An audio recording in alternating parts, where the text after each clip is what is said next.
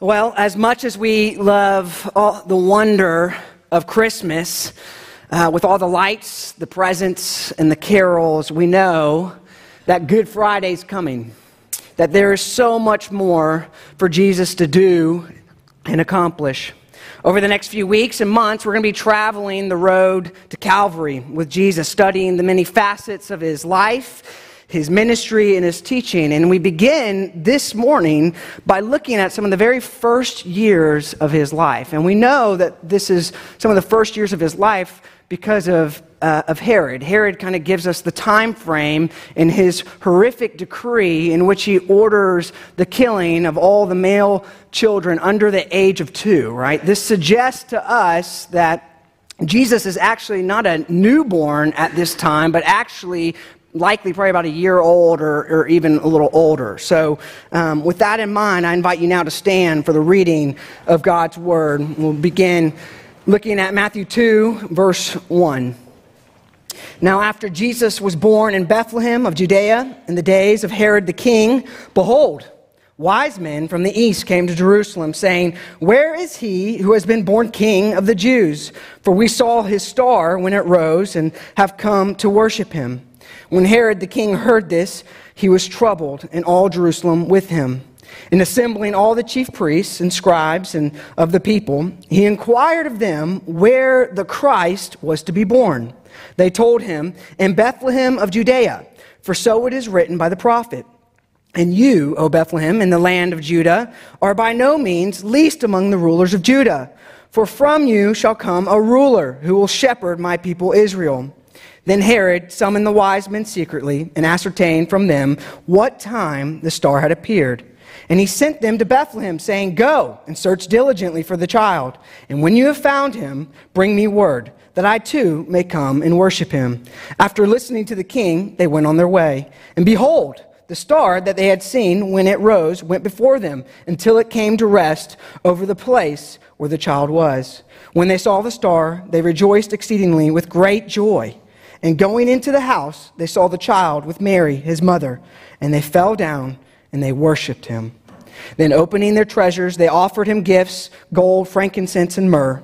And being warned in his dream not to return to Herod, they departed to their own country by another way. Thus ends the reading of God's word.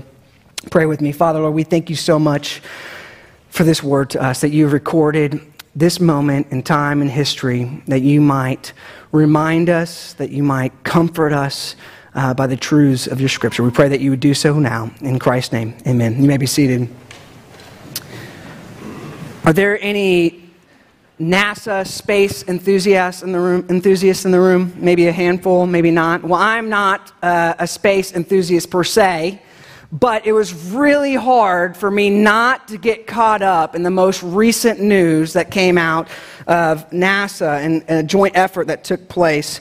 Well, on Christmas Day, just over a week ago now, NASA, in collaboration with several other international agencies, space agencies, finally launched the James Webb Space Telescope into space. Okay, this was an effort that involved over 1,000 workers, over 25 years of work, and over almost $10 billion in resources. Okay, huge project, huge effort. Well, it launched on Christmas Day. That launching marked not only the successful sending of the largest and most complex telescope ever launched into space, but it also commenced, and I think this is probably perhaps the most interesting part, it commenced one of the most complex sequence of deployments ever attempted in any single space mission, okay? So one of the major reasons for the complexity of this launch and this mission had to do with the size of the telescope, right? And the fact that it had to fit into this limited payload, right? Imagine a cylinder about 15 feet wide in diameter. It's no bigger than this stage. And you had to fit a telescope in there, the largest telescope. Obviously, this would not be in ordinary circumstances. This wouldn't be a problem. However, the sun shield alone on this telescope is the size of a tennis court. Okay, so you have to imagine a tennis court fitting inside of a stage. You know, a diameter, a tube, the diameter of this right behind me. And so, in order for this to happen, this is fascinating. The telescope has to fold up like origami to fit into this cylinder, okay? And then not only does it have to fold up to fit inside of this tube, but it has to be able to, once it's deployed and in space, it has to be able to unfold itself through a series of different mechanisms that have already been pre-programmed, right, with no help from anybody else, right, besides those in the space station, and unfold itself into position, okay? This is a very crucial 2-week-long process, okay? And the stakes are high, but the possibility for error is even higher, okay? With over 300 single points of failure, okay? That's 300 opportunities for it to mess up, okay? 300 points in the unfolding process, right? And then, get this, there's no way, once it's in space, to repair it or service it, okay? Because it's going 1,000,000 miles away, where no humans have ever gone before. So with the Hubble Space Telescope, when it went into space, some of the first images we got back were blurry. Right? You couldn't see them, right? And so we actually sent some space engineers out there, and they went and fixed it, fine-tuned it, and now we get the beautiful images that we get today back from them, right? You can't do that with this telescope, right? $10 billion sent out into space, nothing you can do about it. One thing goes wrong, okay? Those are the stakes that are at place here, right? One mistake, one misfire, one malfunction can mean failure of the whole operation. As you can imagine, there's been lots of time and effort that's been put in on the front end in order to ensure the success of this unfolding process that takes place, right? There's been extra inspection points, extra testing, extra backup plans, and even built-in redundancies, right? But even with all of these things, there's no guarantees. At the end of the day, 25 years of hard work, $10 billion of expenses and resources are subject to threats known and unknown.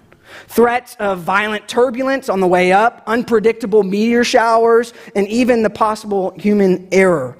The outcome is simply uncertain, and all hopes could be dashed in an instant. Well, in our passage this morning, there is a glaring threat to the unfolding of God's plan. And it's not the possible failure of a bunch of release mechanisms, it's a person, and his name is Herod. King Herod, as we all know, or many of us know, was a ruthless ruler. He was driven by paranoia and a pursuit of power. History tells us that he actually had a number of his family members killed because he was threatened by them, and he was worried that they were going to take his power from him. So these were not empty threats on Jesus, right? These were real threats with real cause for fear. I mention this because I think it is very important for us to understand this, okay? It's important for us to realize that it's into this context of threats, these contexts of suffering, of pain, of misery, that Jesus is born. Okay? And it's in this context that Matthew, the writer of our gospel, meets us, not only the original audience, but us, with words of comfort and hope in the midst of a sin-stricken world. And he comforts us by way of fulfilled prophecy. In our passage, there are 3 different occasions of fulfilled prophecy. One in verse 6, one in verse 15, and one in verse 18. And each of them have different implications, and that's what we're going to explore this morning. And before we do that, I want to set the stage. So beginning in verse 1, we're actually told that now after Jesus was born in Bethlehem of Judea, in the days of Herod the king, behold, wise men from the east came to Jerusalem. Well, the word for magi is actually where we get our English word magicians, okay? But these magicians aren't like the magicians that we have today. So I don't want you to think David Blaine, right? They're not David Blaine, right? Rather, these are Gentile astronomers, okay? These are the PhDs of the day. These are scholars from the east, probably and perhaps likely from Persia. And we know these kinds of men weren't completely foreign to us, right? We actually see one of these men in the Old Testament. It was Daniel. Daniel was actually called a wise man. In fact, he was appointed by King Nebuchadnezzar as the chief of the Magi, and then he was, as we know, King Nebuchadnezzar had a number of dreams that needed to be interpreted, and Joseph ends up interpreting these dreams for him. Well, many scholars think that it's actually possible that the wise men that we find in our passage this morning actually would have been familiar with the Hebrew scriptures and the prophecies because of the earlier influence of Daniel, okay? And this would explain their journey with this star and coming in their arrival here in Jerusalem. Well, verse 2 gives us even further insight. So we're told, behold, wise men from the east came to Jerusalem, saying, where is he who has been born King of the Jews? For we saw his star when it rose, and we have come to worship him. Well, verse 2 tells us about a star. And somehow they associated this star with the king, the birth of the King of the Jews. Now, there's been a lot of speculation about the connection here and how they made this connection. But most of the commentators hold to at least one of two options. It could be that, like Mary and Joseph, how they received supernatural revelation in the form of like an angel or something like that about the birth of Jesus. Well, that these wise men were also given this news and told this connection through some sort of special revelation like that as well. That's a possibility. We don't know for sure. Or it could be that they trace, like I suggested, they trace their knowledge back to Daniel and to his friends from the time of Israel's exile back in Babylon, okay? And they were anticipating this star because of the revelation from the Hebrew scriptures, okay? Passages like Numbers 24:17, which actually mentions a star. It says, a star shall come out of Jacob, and a scepter shall rise out of Israel, okay? We can't be certain, but both are seemingly very real possibilities. But we do know one thing. We know that these wise men saw this star, associated it with the Christ, and it excited them. It excited them so much that they went on this journey to discover for themselves. And in their coming to worship him, we see my first point, okay? With the arrival of Jesus into a sin-stricken world, God reveals the comfort of a new king, a new and better king. Which we see this in verses 1 through 12. These wise men, they show up in Jerusalem, the royal city, right? The city where you would go and expect to find a king, right? In Jerusalem. And they start asking around about this new king. And to our shock, and the reader's shock, right? The people that you would expect to know about the birth of this new king don't know. They're clueless, right? Herod, no idea. The religious leaders, the teachers of the Bible, the law, the pastors of the day, no idea. They had no idea that Christ, the king, had been born. And so the word actually spreads, and it eventually makes its way to Herod. And we're told that Herod is troubled. And not only is Herod troubled, but so is all of Jerusalem with him. Okay? As far as Herod and Rome are concerned, Herod is the king of the Jews. All right? And there is only room for one king in the world, in Jerusalem, and that's Herod.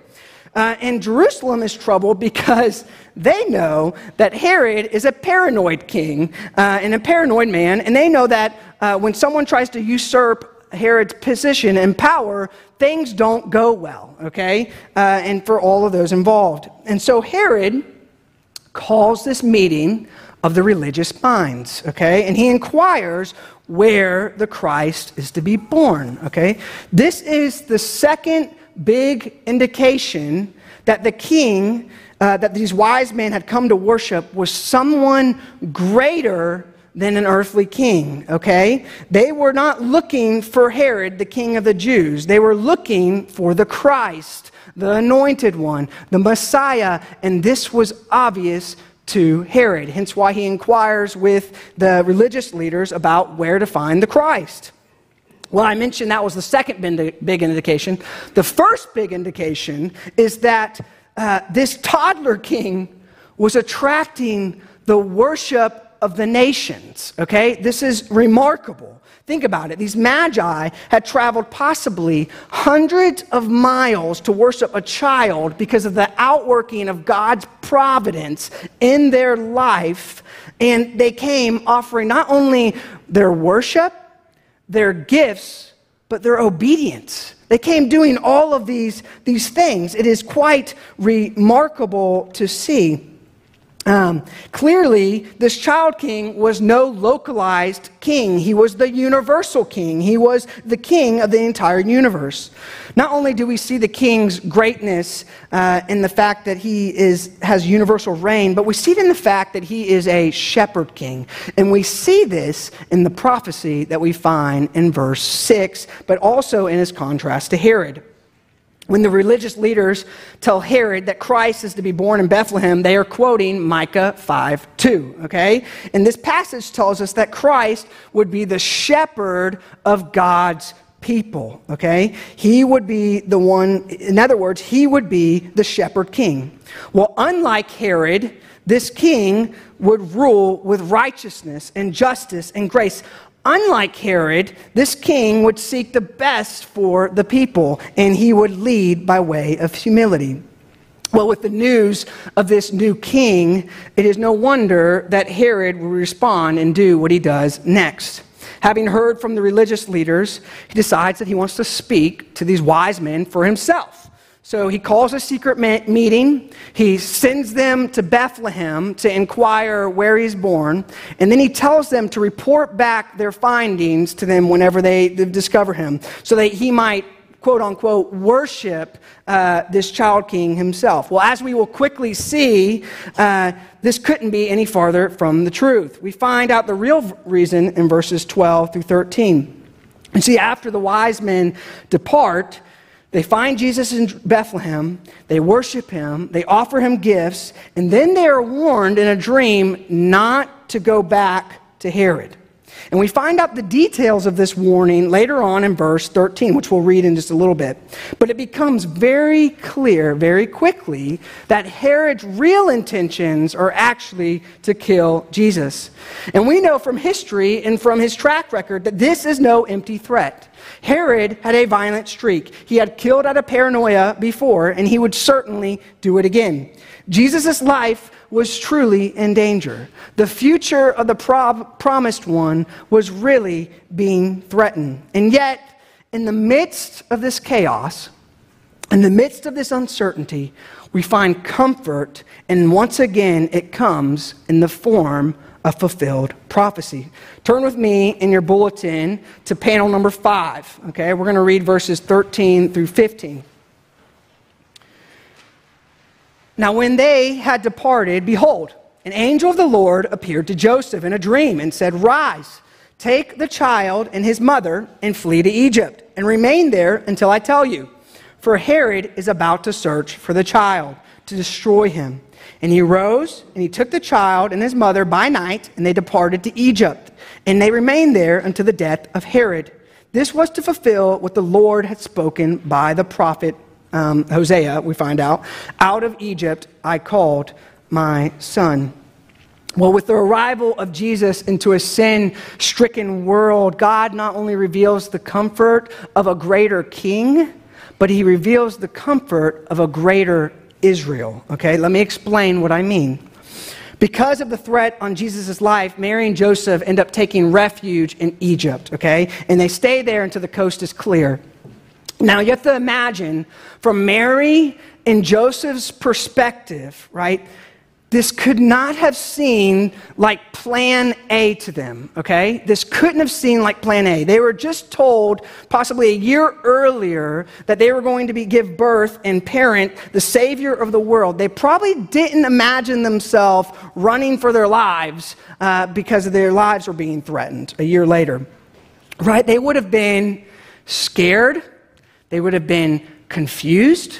They would have been puzzled by the circumstance, right? Perhaps they would have thought to themselves, God, I don't understand why you're doing this. We're confused by this. And we can resonate with this, can't we? I'm sure there are moments in our times where we have thought the same, where we have wondered, like we have racked our minds trying to understand the circumstances of our life and why they've worked out the way that they have, and we don't understand it. Yet here is the glory of this passage, okay? From God's perspective, he was fulfilling greater purposes, okay? And so there's a teaching lesson for us here. What seems like chaos to you and I is actually God's sovereign control over sin, using what was intended for evil ultimately for our good.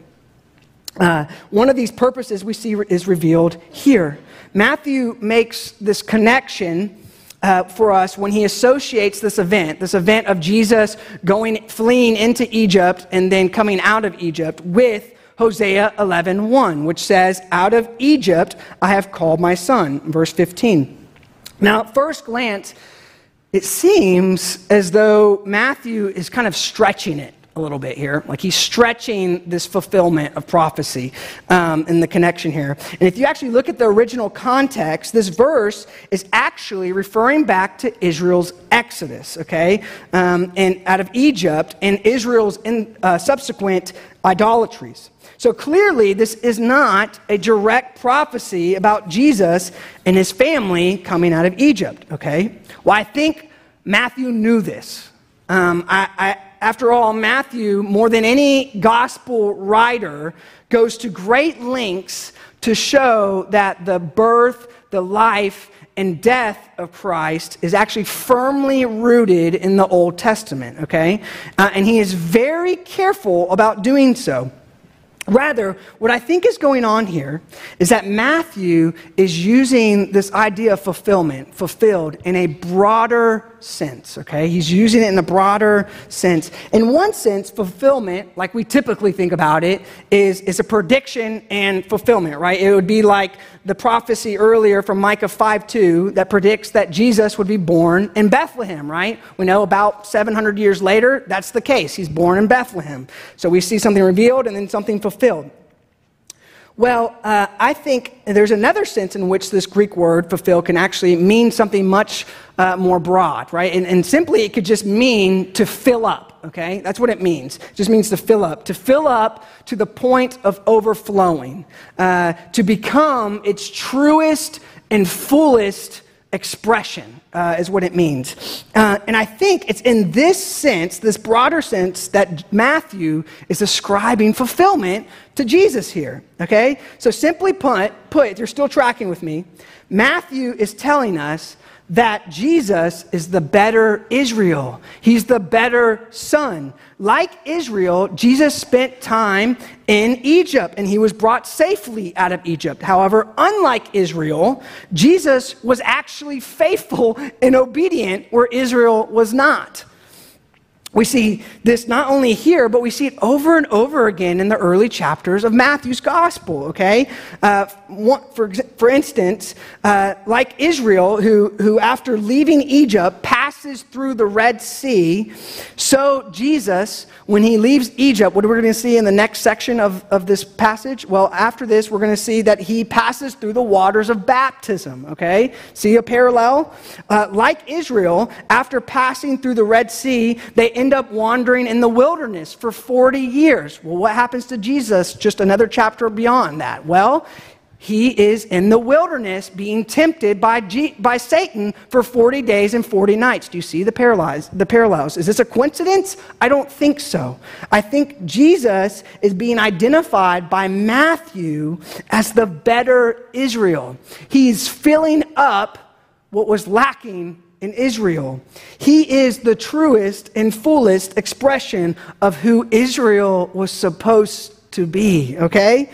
But this is not all, okay? Look with me again at the rest of panel number 5. We're going to read the remaining verses that we have, beginning in verse 16.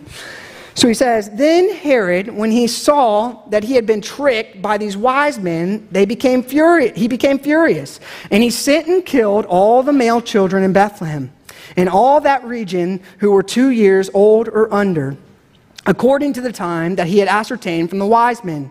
Then was fulfilled what was spoken by the prophet Jeremiah.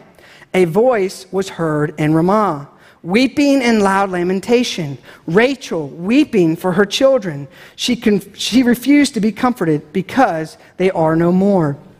But when Herod died, behold, an angel of the Lord appeared in a dream to Joseph in Egypt, saying, Rise, take the children and his mother and go to the land of Israel, for those who sought the child's life are dead. With the arrival of Jesus into a sin-stricken world, God reveals not only the comfort of a better king and a better Israel, but also a better Exodus. Okay, that's what we see in this passage. In the midst of this horrific event, okay, we find yet another seemingly stretched prophecy. In its context, Jeremiah 31:15 is actually a word picture, okay? It's a word picture that's meant to express deep sorrow, deep grief, and deep pain, okay? In this word picture, Rachel, who is the wife of Jacob, and Jacob, who is the father of the 12 tribes of Israel, Rachel's depicted as mourning for her children, okay? Her children, namely the 12 tribes of Israel, as they are carried into Babylonian exile. That's the context in which this verse is used. But here's the thing, the rest of Jeremiah 31 actually depicts a day when God will rescue his people from exile and inaugurate a new covenant. And so I think that this context would actually have been picked up by the original audience. So here's the point. On one hand, I think Matthew is trying to tell the original audience and us that Israel, even though they're in their own land, right, they're in Jerusalem, that they are still in exile.